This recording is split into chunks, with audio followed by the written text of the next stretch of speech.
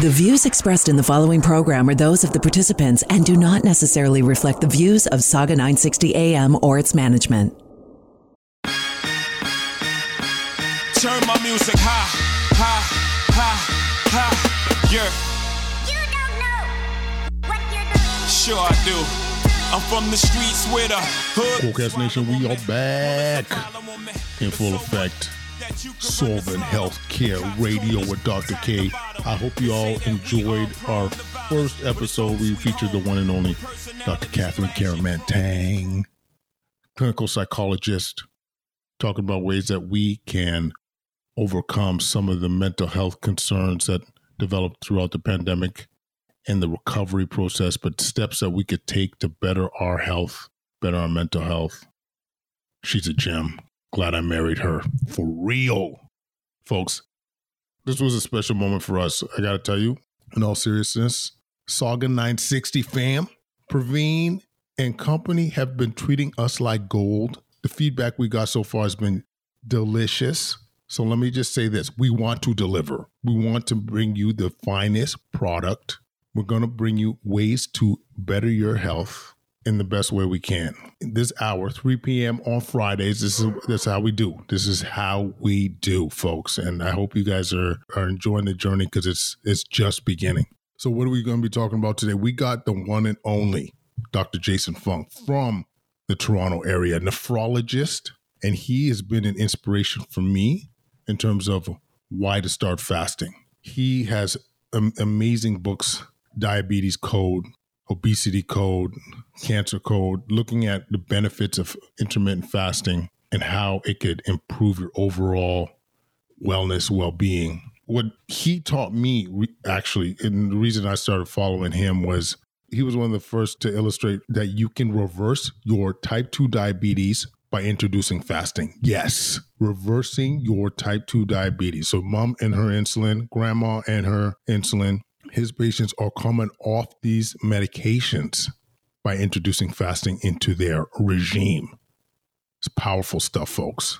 Powerful stuff. Like I said, when we said why we're going to jump on this show, this is one of many tools we want to be able to provide folks to improve their overall well-being. And it starts today, folks. But first, I want to tell you about some of the people that support the show. First off, BetterHelp. This is the largest online counseling platform worldwide. They change the way people get help with facing life's challenges by providing convenient, discreet, and affordable access to licensed therapists. BetterHelp makes professional counseling available anytime, anywhere through a computer, tablet, or smartphone. Sign up today to receive 10% off. That's betterhelp.com/solving healthcare. That's betterhelp.com/solving healthcare. Or if you join the site or just Google them, use the promo code solving healthcare, folks. Love the guys over at BetterHelp. They're changing lives, folks, for realsies. Next, I want to tell you all about another one of our initiatives, the 28-day reboot. We formulated an online course because so many people are struggling to just get started. What do I start off with to improve my health journey, to lose that weight, to have that mental clarity, to get stronger? And what our group did was a 28-day reboot challenge.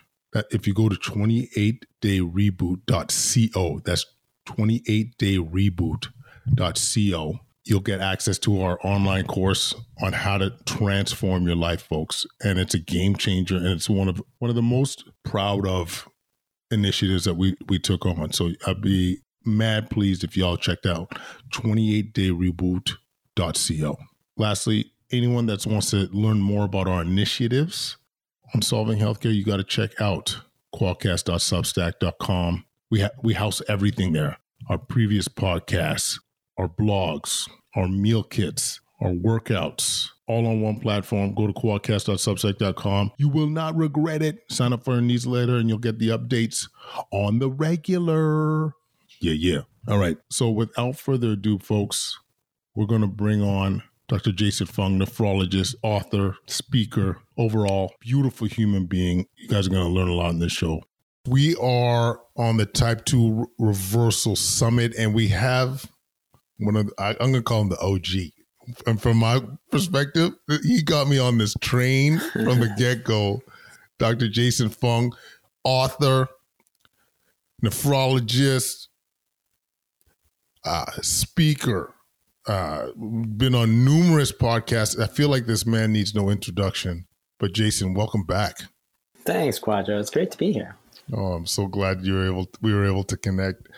I must say, like, once again, I, as an internist, as a guy that, you know, has relatively recent medical training, the idea of reversing type 2 diabetes was absolutely foreign to me until I started to pick up your books and hear you speak on other platforms. So maybe just in terms of fasting, how does this allow folks to reverse their type 2 diabetes? In other words, coming off their medication, losing weight. Like, how do we achieve that through fasting? Well, maybe we can back up a little bit, because fasting is sort of one method, but there's actually multiple ways we can do it.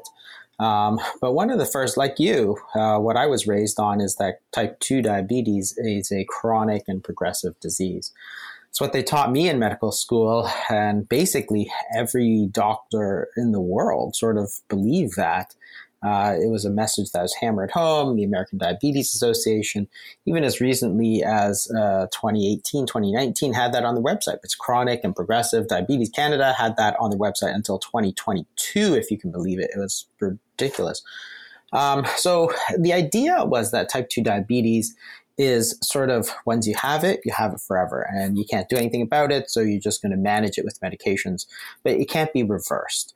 And the thing is that even as we said this and we taught it, and essentially it was one of these things where we just, if you just say it enough, people believe it to be true. Because if you actually thought about it, it was completely false and a complete lie. It was a complete fabrication. Because, and this is what I called in one of my early lectures, one of the biggest lies of type 2 diabetes. Because think about this for a second. If you have a patient, a fellow who is a friend even, who is 300 pounds, overweight, has type 2 diabetes. Then he loses a lot of weight, comes off his diabetic medications, sugars normalizes. What do you say to him? Like, you're such a liar. It's irreversible, right? No, you wouldn't say that. You'd say, good job. I'm proud of you, man. That's what you would say. So clearly, and every one of us has actually had experiences with these people, either patients or friends or family members. There are people who had been reversing it every day. And the key was that it had to be with lifestyle and diet. It doesn't happen with medications. If you take medications, things do not get better. So the point was that type 2 diabetes is largely a dietary disease. And we know that, of course, because the prevalence has increased along with it's become an epidemic along with obesity. So we know that diet, lifestyle, and weight play this huge role. And therefore, if you are able to lose weight, then your diabetes will get better. So why would every doctor be trained to say that it's irreversible? That's ridiculous. It was a complete lie. And the reason that we lied was that it was mostly a lie to ourselves as physicians. Because as physicians, we spent zero time talking about lifestyle interventions, about weight loss. We left that to Weight Watchers. And we just didn't get involved with the whole area, which is a mistake because, of course, it's important for people's health to lose weight. So therefore, as we abandon that field and says we can't help people lose weight, we just treated type 2 diabetics with medication. And no type 2 diabetic ever got better taking insulin. They only got worse. So because they were getting worse, as physicians, we could face one of two things. We could either say to ourselves, this is a reversible disease. We as doctors are doing a horrible job here. Or we could say, this is a chronic and progressive disease. We as doctors are doing a great job managing a bad disease. So you can imagine which course the doctors took. We took the easy route on ourselves. We basically said to ourselves, we're doing a great job. It's a disease that's bad, when it was the doctors that were doing such a lousy, lousy job of treating it because we had given up, basically. And it's not a good feeling because I had many, many type 2 diabetics, and I realized that, in fact, I wasn't doing them any favors because I wasn't helping them reverse the disease. If I wasn't helping them reverse the disease, then they would continue to get the complications, including the kidney disease, which I was seeing them for.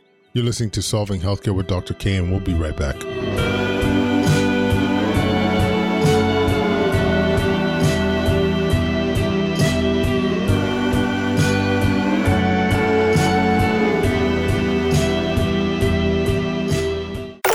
Stream us live at saga960am.ca.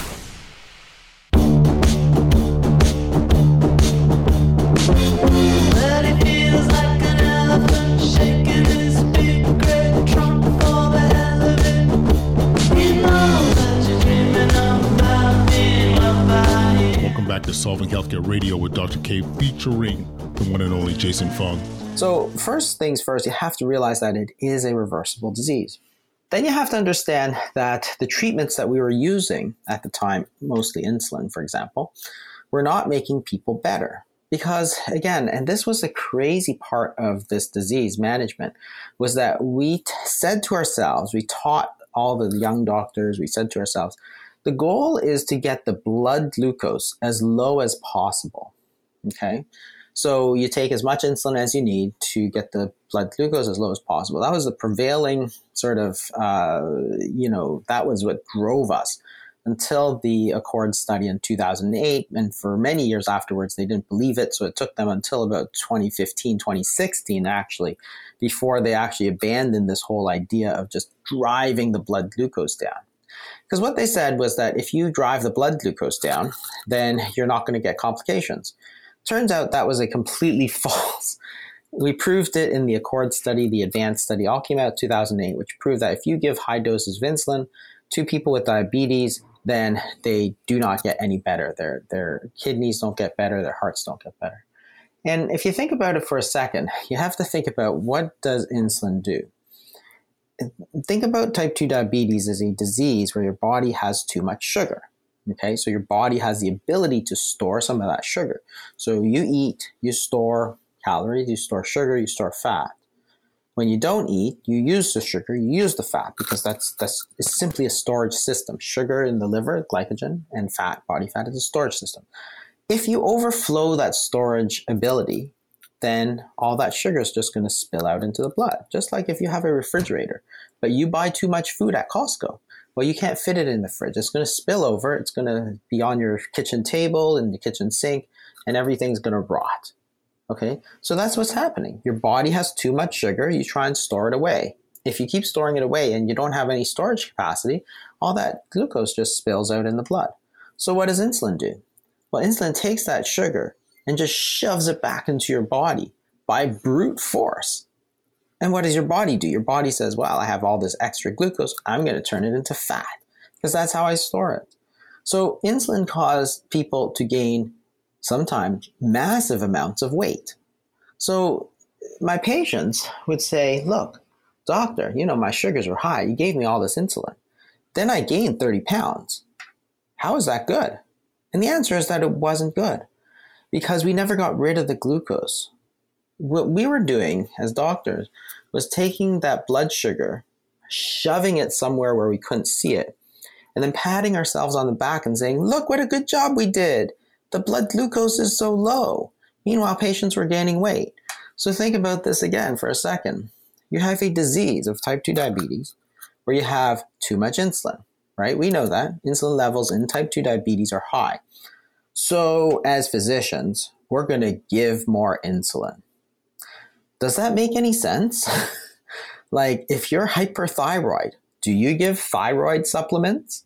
No, you don't, because your thyroid level is too high. If you're hyperthermic, if your body temperature is high, do you start putting on heating blankets? Of course not. That's stupid, because your body temperature is too high. You should be cooling it down, not heating it up.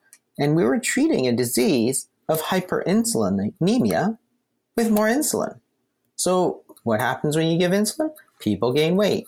As you gain weight, guess what? Your diabetes gets worse. So this is what we were doing as doctors. We had a disease that we completely misread. It was a disease of too much insulin, and we treated it by giving more insulin. People gained weight, their diabetes got worse. Then they came back to us. We said, your sugars are higher, you're gaining weight, let me give you more insulin. So we gave them more insulin, they gained more weight, their diabetes got worse, they came back to us, we gave them more insulin. It was the exact wrong thing to do. And as they get worse, we placated ourselves by saying, that's the way the disease is. It never was. But the key is that you can't do it with insulin. Your insulin levels are high, so you need to lower them. The question is, how are you going to lower them, right? Well, what raises insulin? Well, eating raises insulin. Carbohydrates raise insulin. So you can use low carbohydrate diets, and you can use intermittent fasting.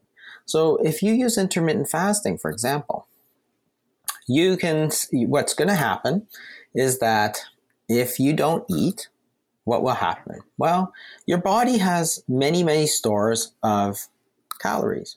It has a lot of sugar sitting in the blood, sitting in the body. If you don't eat, your body will burn that sugar. And that's really all that happens. You don't have enough energy, so you use energy from your stores of energy. And what was wrong with that? Absolutely nothing. In fact, one of the latest studies from China was a randomized control trial. They used a fasting strategy. They put almost 50% of their patients into remission with that strategy. 5-0? 5-0, like an insane amount.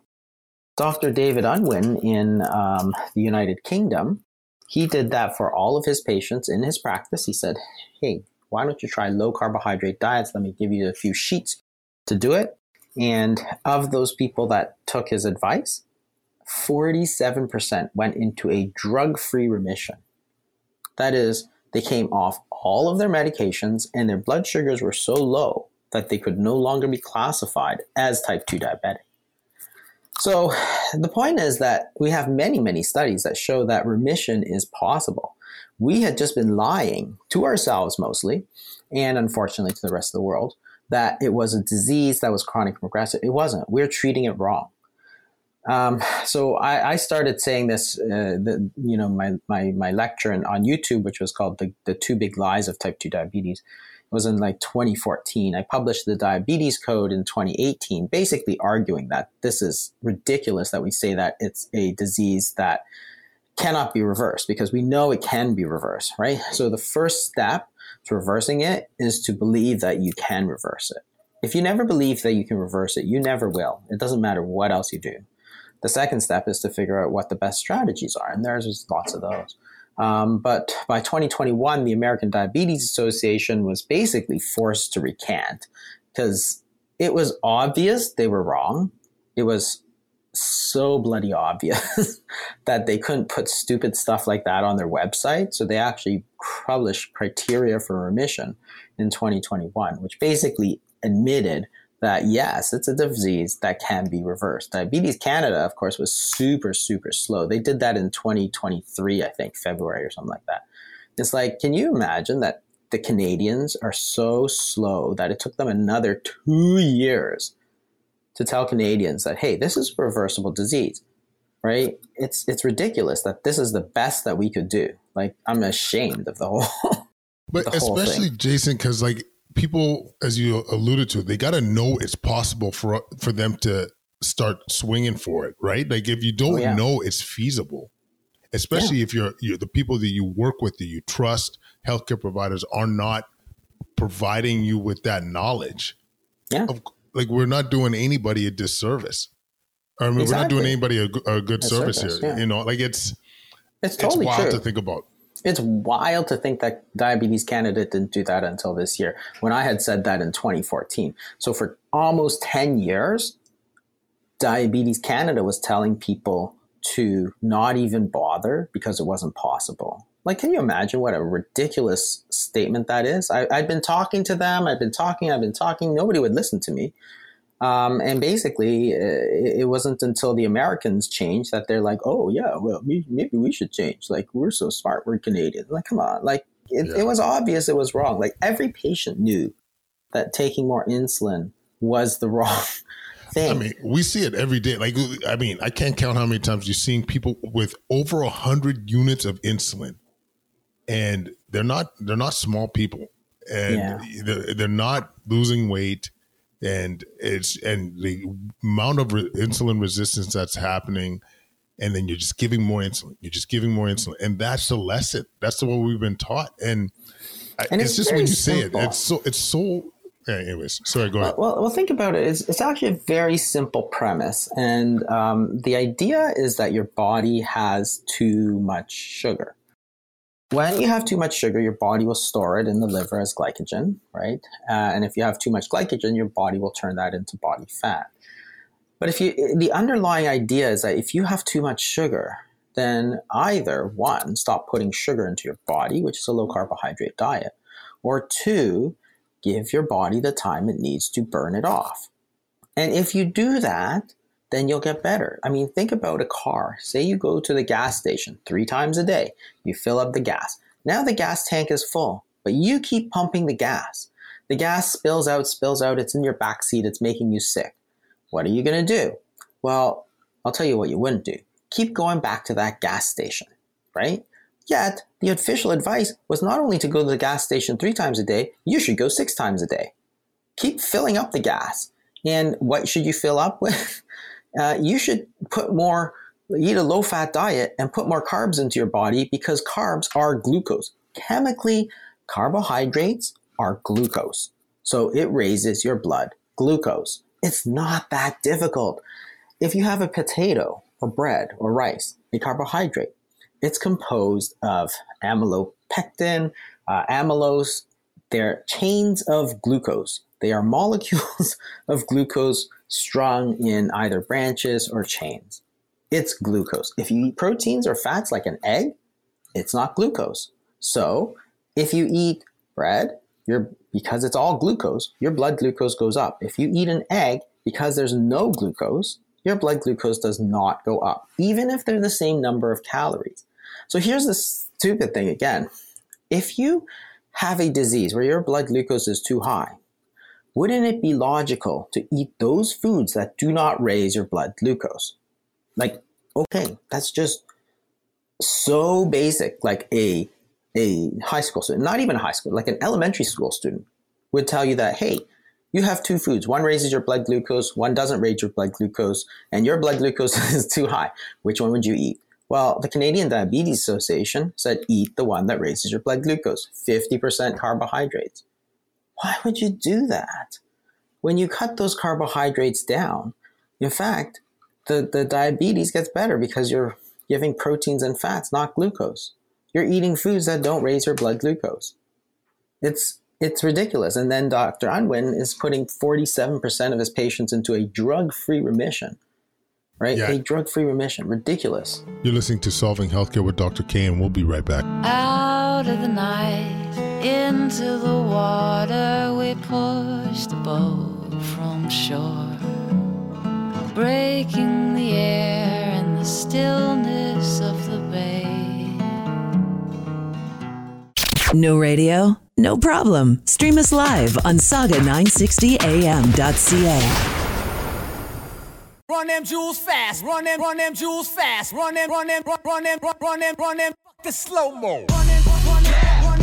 We are back with Jason Fung on Solving Healthcare Radio.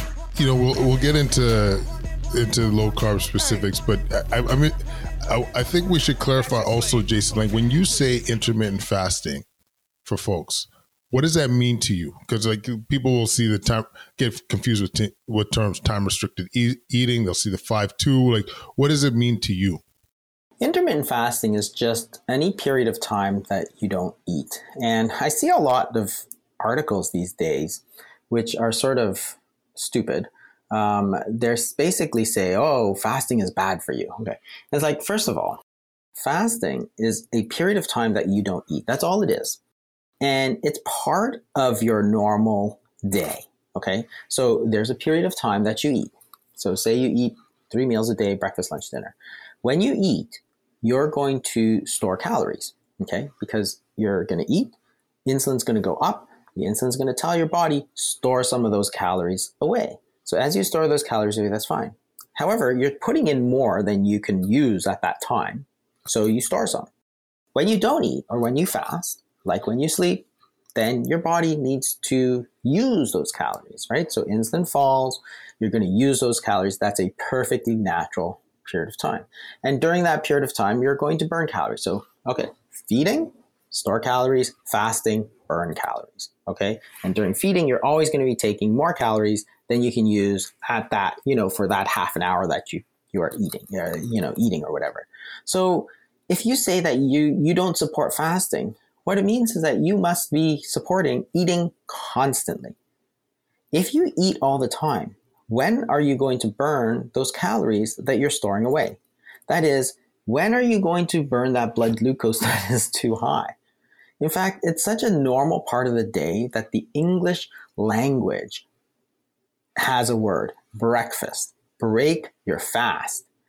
If you're not fasting, you can't break that fast. Okay? So therefore, the acknowledgement is that this is a normal part of a healthy day, which is a period of feeding and a period of fasting. So it's not some weird and cruel and unusual punishment. It doesn't mean 40 days and 40 nights. It just means a period of time that you don't eat. How long is that? Well, in the 70s, it was about 12 to 14 hours. So you finish dinner at around 7, you had breakfast around 7 or 8. It's 12, 13, 14 hours, depending, on what it is. So people routinely fasted for 14 hours a day, no problems. If you're a bad boy and you got sent to bed without dinner, you're fasting for 20 hours, right? Because you missed your dinner. No problem.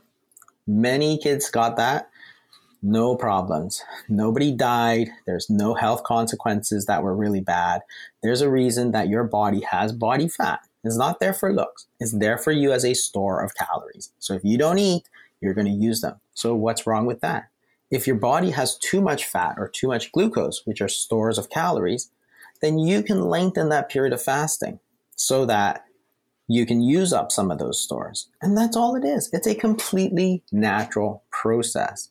You're supposed to be alternating between feeding and fasting, feeding and fasting. So these ideas that, fasting's bad for you. It's like, you don't even, those people, I read these articles, I'm like, these people don't even know what they're talking about, right?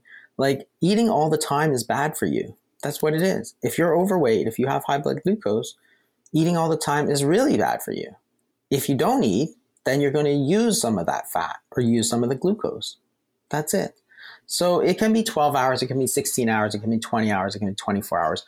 Most of the time we do shorter fasts, like 16 hours, 24 hours, 24 hours, more frequently, as opposed to longer fasts, like 3 days, 5 days, 7 days. You can do those, but it's a little harder to do. It takes a little bit more doing. You have to be a bit more careful because they're longer, so you have to monitor more things. But it's always strange to me that in the past, people would routinely fast for like 14 hours every single day without even thinking about it. And these days, people are thinking that you shouldn't even go like 2 hours without putting a muffin in your mouth.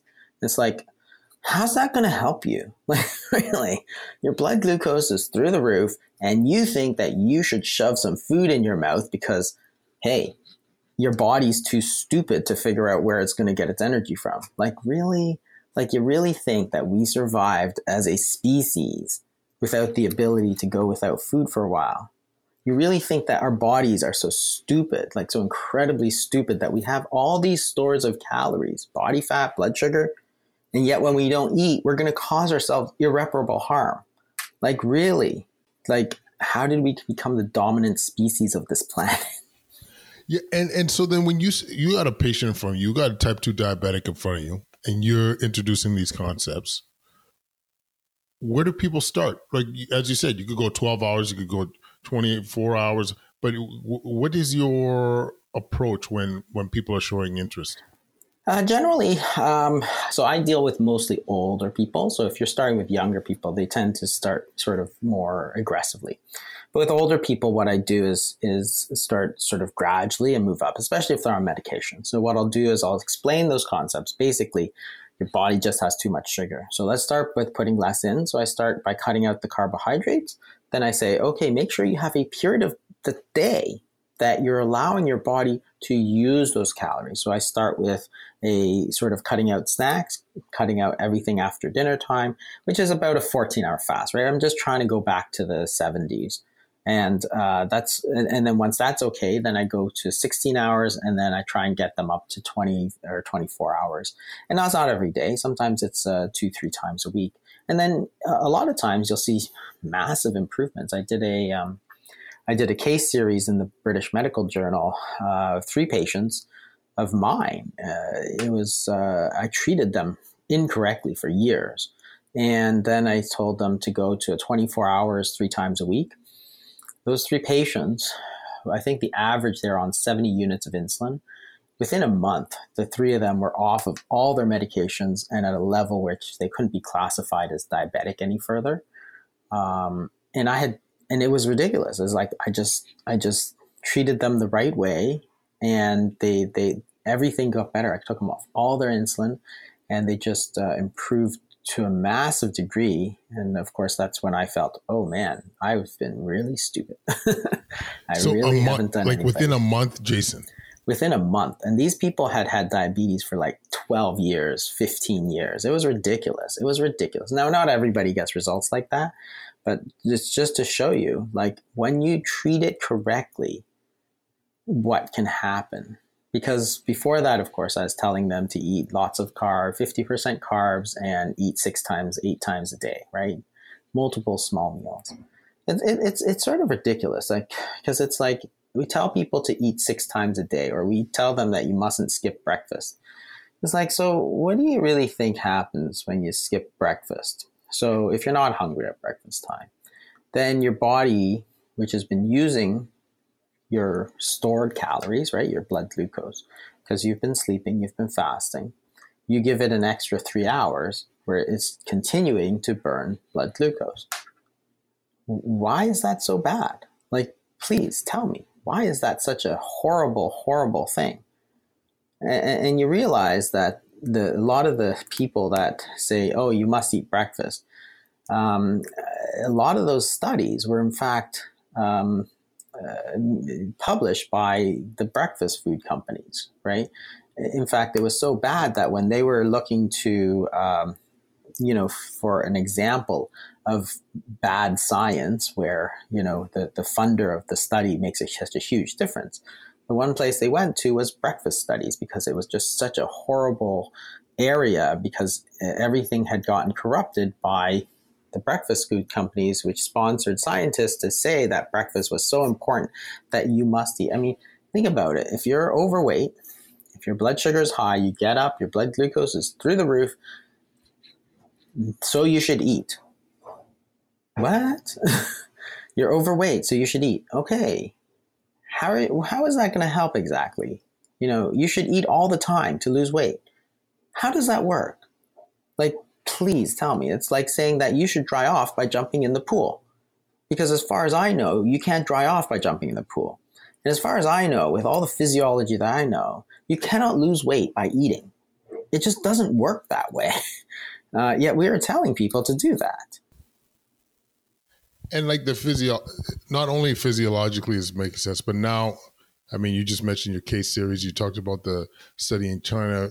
Like, the data is clear that this is a viable option for many folks. And the only argument I've seen that is maybe, I want to say if it has some teeth or not, but from a physiologic perspective, people that were anti-fasting was talking about protein, like the losing lean muscle mass.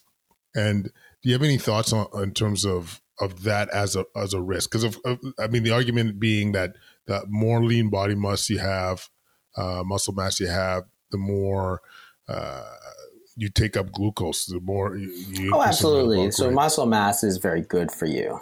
The problem I have with a lot of these are that they're using it in, a lot of people who use this fasting, they're like at healthy people at like 8% body fat who want to go down to 6. Like, that's like sub-marathoner levels, right? So you have all these people online and they're all like, oh, fasting, I lost muscle mass. It's like, yeah, because you're at like 8% body fat.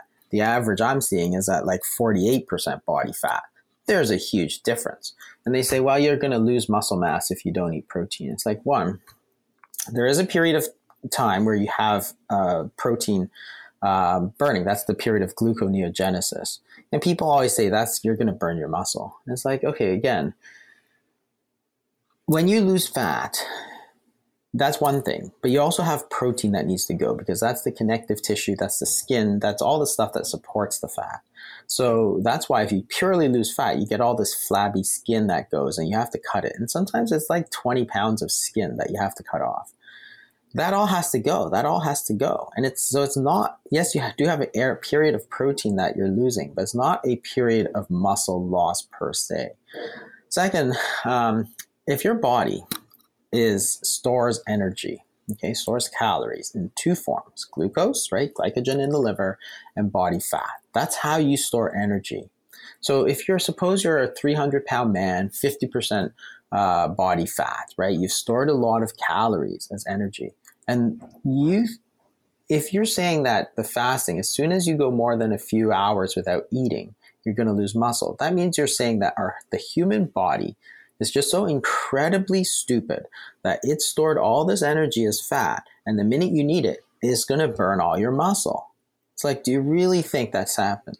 Think about, all those indigenous people who are living on the land in the, ancient times, on the plains of America and Canada and so on. So they had periods of famine, they had periods of feasting, right? So they were doing fasting, but not, necessarily because they wanted to, just that it was winter, there's no food to eat. So all of these peoples that, Christopher Columbus ran upon, they had all these periods of feeding and fasting. If you feed, you store fat, you fast, you burn muscle. Those people should have been little blobs of fat just rolling around the Great Plains, right? That's not what happened. These were lean, muscular, well-fit people. Like this whole idea of you must eat protein to gain muscle is completely it's true if you're like a bodybuilder and you really have a lot of muscle and very little fat, then yes, you should prioritize protein. For everybody else, if I could just gain muscle by eating protein, man, all of us would be have these huge muscles. It just doesn't happen. There's one way that you gain muscle. You put stress on it. You lift heavy things. When you lift heavy things, your body, your muscles actually sustain little micro tears. And as they repair stronger so that they can carry those heavy things. That is the only way that you gain muscle. It doesn't matter what the hell you eat. So if you put somebody, breaks their legs, goes into bed rest, I don't care what you feed him or her, they're losing muscle. Those legs atrophy like you wouldn't believe. You put somebody in space, an astronaut, take away gravity. Guess what? Their muscles atrophy so fast you won't believe it. Like this, a matter of days, right? A week in space and your muscles are completely wasted. That's why they have to exercise. I don't really care how much protein they eat. That's not what builds muscle. You build muscle by stressing it. You build bone by stressing it. So for most people, yeah, I understand if you're like one of these, athletic types who's looking to sort of optimize their health and stuff. Yeah, you might want to take a bit more protein. You might not want to do the long fast. If you're on the other end where you have a lot of metabolic illness, you're overweight, the average person is like 20-25% body fat. That's the average. That's not the obese people. That's not the overweight people. They're closer to 40%. So if you're at 40% body fat, yeah, I would worry about that and not the protein so much. So the whole idea, it's not that they're wrong. It's that they're looking at one end of the spectrum that I'm not looking at. So then they take what I say and say, oh, well, it doesn't work. It's like, yeah, it doesn't work if you're at 8% body fat. It works if you're at 48%. Then this is probably the best thing you could do. So one, there is protein to be lost. You do have to lose some protein. That's actually natural because if you look at the amount of protein in an overweight person, it's about 50% higher than a normal person, like a non-overweight person, because they not only have more fat, they actually have more protein. And that's connective tissue and so on, not necessarily muscle, but yes, some muscle. Because remember, they're walking around with all this extra weight. It's like weight training. They're going to have muscle. If you take away the weights, if you train with weights, 100-pound weights every day, then you train with 80-pound weights, guess what? Your muscles will shrink. So if you're carrying around 300 pounds every day on your legs, you're putting stress on those muscles. Now you're weighing 250 pounds. You took 50 pounds of weight off every single day. Your muscles are going to shrink. Sorry, that's just the way it is. So this whole idea is like, it's, to me, it's not very relevant to what I do as in terms of type 2 diabetes reversal. You're listening to Solving Healthcare with Dr. K, and we'll be right back. It's better do your job and roll up and watch how we roll up and I can't control it, can't hold it, it's so nuts. I take a sip of that yak, I take a hit of that, it got me stuck, but really what's up? It's the Visine, baby. It's the Visine.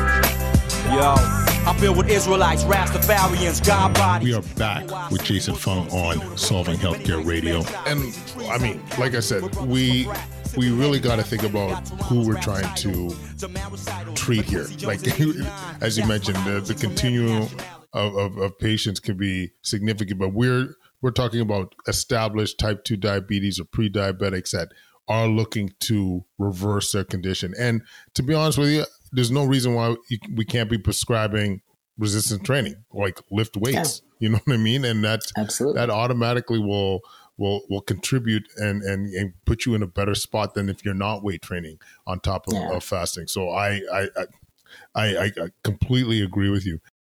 The other thing that I see a lot of people talk about is that fasting has no benefits outside of calorie restriction, which I always think is a very funny argument to take, because that chronic calorie restriction, which is, eat 6 times a day, cut 500 calories from what you eat. We know that doesn't work. So the problem is that if you are using fasting and you're basically cutting down the period of time that you eat, most people will eat less. That's sort of natural. So there's been lots of studies where they've taken people and put them on a time restriction in terms of the eating, and they find that they're eating fewer calories overall in the day because there's less opportunities to eat, right? So say, for example, that you're eating, you say, I'm going to eat 2 meals. Well, then you decide not to eat that, after dinner snack because that's outside your thing.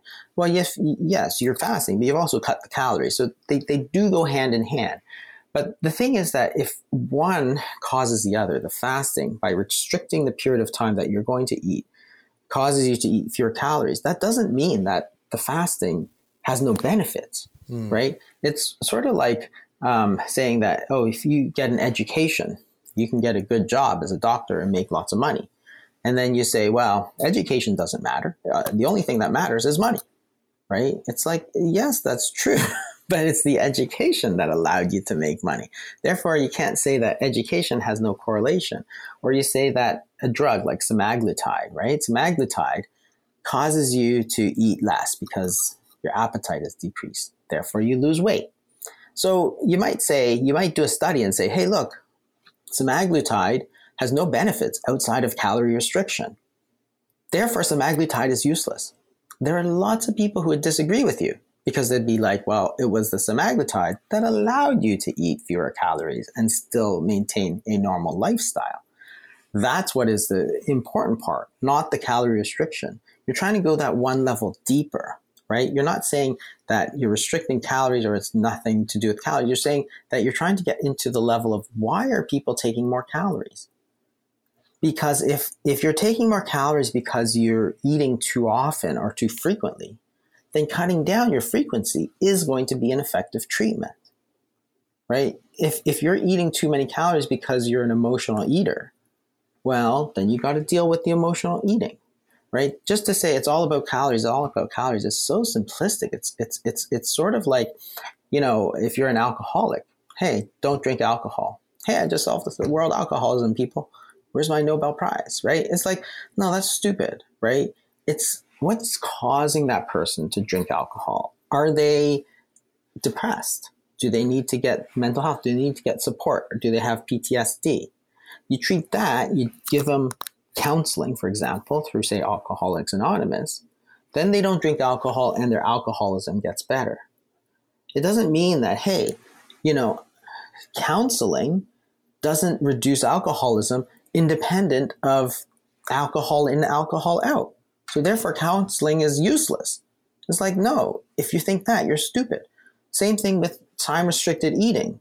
If that's what allows you to eat less overall or eat better, then that's a valuable thing. You can't take one, you can't compare the two, right? It's sort of like, there's a study, for example, in the New England Journal, which was, there was problems with it, but they took sort of time restricted eating versus time restricted eating, and they matched them for calories, right? So the same number of calories, but time restricted eating or not, which is sort of like the same study as, for treatment for alcoholism. I'm going to have both groups drink the same amount of alcohol, but one has counseling and one doesn't have counseling. If you show the same amount of alcoholism, you would conclude that counseling is useless. Nobody should do it, right? It's the same idea, right? They don't understand that sort of, one causes the other. They're not independent variables, right? When you do, calorie counting and then time restricted eating, they must be independent variables for you to do sort of A plus B versus B alone sort of thing. That's the structure of it. So if you don't understand that, you're going to design a bad study, which is going to say that fasting and semaglutide has no benefits, right, for weight loss. Semaglutide has no benefits outside of calorie restriction. Yeah, I mean, just personally, I have a tough time with the idea that all calories are deemed equal. Like when physiologically, if you're getting a high insulin response, something that's like more likely to cause increase in fat genesis, like, to me, just intuitively, you would want to have ingest food that is less likely to trigger insulin. Like that to me, absolutely. That to me just makes physiological sense. Yeah, this whole idea of calories in, calories out is quite sort of wrong, I think, in that if you take, say, carbohydrates, if you take bread versus an egg, the minute you put it in your mouth, there is going to be a vastly different hormonal response to those two foods. We know that, right? Bread is going to spike your sugar, spike your insulin. The egg is not. It's protein and fat. Therefore, it is metabolized in a completely different way. Blood glucose doesn't go up. Insulin may go up with the protein, but not with fat, right? Fat is stored directly into the fat cells. But what you have to say is that the two hormonal responses, which are completely different from each other, have absolutely no bearing on the human body. It's like, why would you think that? Why would the body have two completely different hormonal responses if it doesn't matter, right? So how can you say that all calories are equal? Because obviously they're not equal. And all we're trying to say is that some foods are more fattening than other foods, right? Cookies are more fattening than broccoli. That's basically what we're saying. Now, how can you argue with that? That's what I don't understand. But there are many people, especially in academic medicine, I have to say, who vehemently defend the idea that cookies are as fattening as broccoli. Whereas your grandmother, who has a lot of common sense, would say, you're an idiot if you believe that cookies are as fattening, are equally as fattening as broccoli. Because you don't get fat eating broccoli. That's just the way it is. That's just nature, right? This idea that they're completely equal. If they're the same number of calories, they're as fattening as each other. No, I think it's completely untrue. In fact, most of the human experience would tell you that it's not true. Yeah, and there's a lot of stuff coming out on nutrient-dense foods and how that the implications that has, and I think there's a lot of new exciting stuff in terms of nutrition, personally. And I'm wondering if we could end off with: is there anything since we last spoke, or in the last few years, that has really made you like adjust what you recommend to your patients, or open your eyes to new ideas? Any novel concepts? Not really. I mean, if you look at, there was, in terms of the fasting, again, there was this whole idea that there's no benefits outside of calorie restriction, which I actually think is not true. I think that there is a lot of benefits, and a lot of it has to do with habits. And, if you restrict your eating opportunities, you're going to eat less and you're going to eat better. Because if you're eating dinner and not dinner and snack and snack and snack, you're going to eat better because you're going to eat what you should eat. The snacks are going to be terrible for you because they're not, you're not putting any thought into it. You need to have so many snacks that you're naturally going to eat very highly processed foods. In terms of, there's this sort of movement away from, say, low carb to high protein, which I think is, again, high protein's been around a long, long, long time. I mean, that was the original sort of 1990s low carb was high protein. So all chicken breast and lean meat, right? And it did, as a diet, it did horribly. It just became, if you're low carb and low fat and all you're eating is protein, it's basically inedible. Like, you can stick with it for a little bit of time, but I'll tell you that I had a lot of patients. First of all, you lose a lot of weight. So if you're eating all chicken breast and, and lean meat all day and, vegetables and salad, you will lose a lot of weight. It actually does well. Then at about 6 to 8 months, you start to plateau. And then at a year, it's like, I can't look at egg whites anymore. That's what they all say. Like, I can't take it. I've eaten them every day for the last 6 months. I don't enjoy my food. I don't enjoy my life. I don't enjoy going out with people to eat because all I'm eating is chicken breast and egg white and salad. It's awful. Well, my friends are eating, this and that. It's like, okay, it works, but it's just really, really, really hard. And nobody keeps it up. So then it just goes away. So this whole switch to high protein is sort of like, we've been there before, and I'm not sure that it's what we're supposed to do. I think we should actually go back to sort of a 1960s style diet, which is sort of cut down the sugars, cut down the refined carbohydrates, and cut down the snacks, right? So remember, it's in the 1960s, 1970s, you're talking 3 meals a day, no snacks. And that's it. You don't eat in the car. You don't eat at your desk. You don't eat in the hallway. You don't eat while you're walking. You only eat at a table with other people. That's it. That's the only time you eat. So by restricting those periods of time that you eat, you're restricting your eating opportunities, and you're going to do better is my guess. So there's a lot of stuff about ultra processed foods. So again, I think those are very good because the ultra processed food is one of those things that contributes, because all these refined foods tend to spike the insulin, right? I always say that it's really not about carbohydrates per se. It's really all about the hormonal response. Your body doesn't know how many calories you're taking. It doesn't even know how many carbs you're taking. But it knows how high the insulin levels are, how high your counter-regulatory hormones are, and how high your leptin is. And with all that, that's what tells you how much body fat you're going to carry.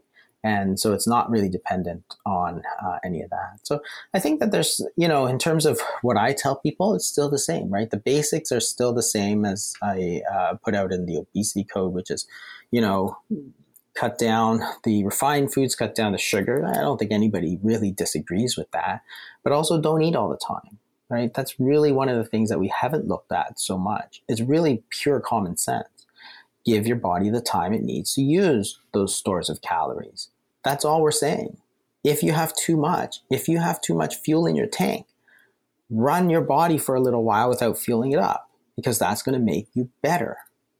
Right? That's simple. It's not that difficult. And if you lose weight, your type 2 diabetes will likely get better. If your blood glucose is high, eat the foods that don't raise your blood glucose. The other exciting thing is the continuous glucose monitors are more widely available. So they're a real help because you can actually see the effect of those foods in real time. So very useful if you're trying to do that. And the government will cover it if you're on insulin. The other thing that I think is very interesting is a lot of the behavior change literature is coming out, and that's also very important about, healthy habits and how to make healthy habits and that kind of thing. I love it, Jason. As always, bringing the gold. If people want to get more from Dr. Jason Fung, where do they track you down? You can check out my Twitter. I'm on at Dr. Jason Fung. That's Dr. Jason Fung. You can also go to thefastingmethod.com. I have a number of blogs there. You can check out my YouTube channel. There's a lot of free videos. There's like 100 plus videos there on YouTube. So that's a great place to get information. And then, of course, you can go to my books, The Obesity Code, The Diabetes Code as well. Amazing, Jason. As always, throwing down knowledge. We appreciate you, and this was a lot of fun. Yeah, thanks so much, Kwaja. This was fun.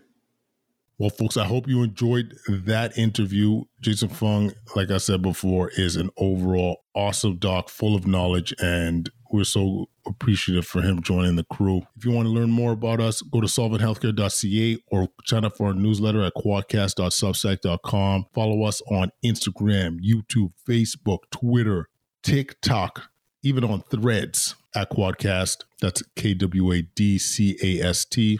Special shout out to our sponsors and supporters, betterhelp.com/solving healthcare, online counseling that's affordable and accessible for everyone. betterhelp.com/solving healthcare. Last thing, those that are looking to rejig their life, make sure to check out 28dayreboot.co. That's our online course on how to kickstart your health and wellness journey. It's another thank you to our guest, Jason Fung, today. Check out everything Jason. You just Google him and you'll find all his wonderful creations, his YouTube channel, his books. This guy is, as we like to call it, changing the boogie. All right. Thanks so much for listening. We'll connect again next week. Solving Healthcare Radio with Dr. K. Yeah. I remember seeing you in spaghetti straps, knapsack held up by your back. When I seen it, I was like, damn, girl, do you have a man body? No radio? No problem. Stream us live on saga960am.ca.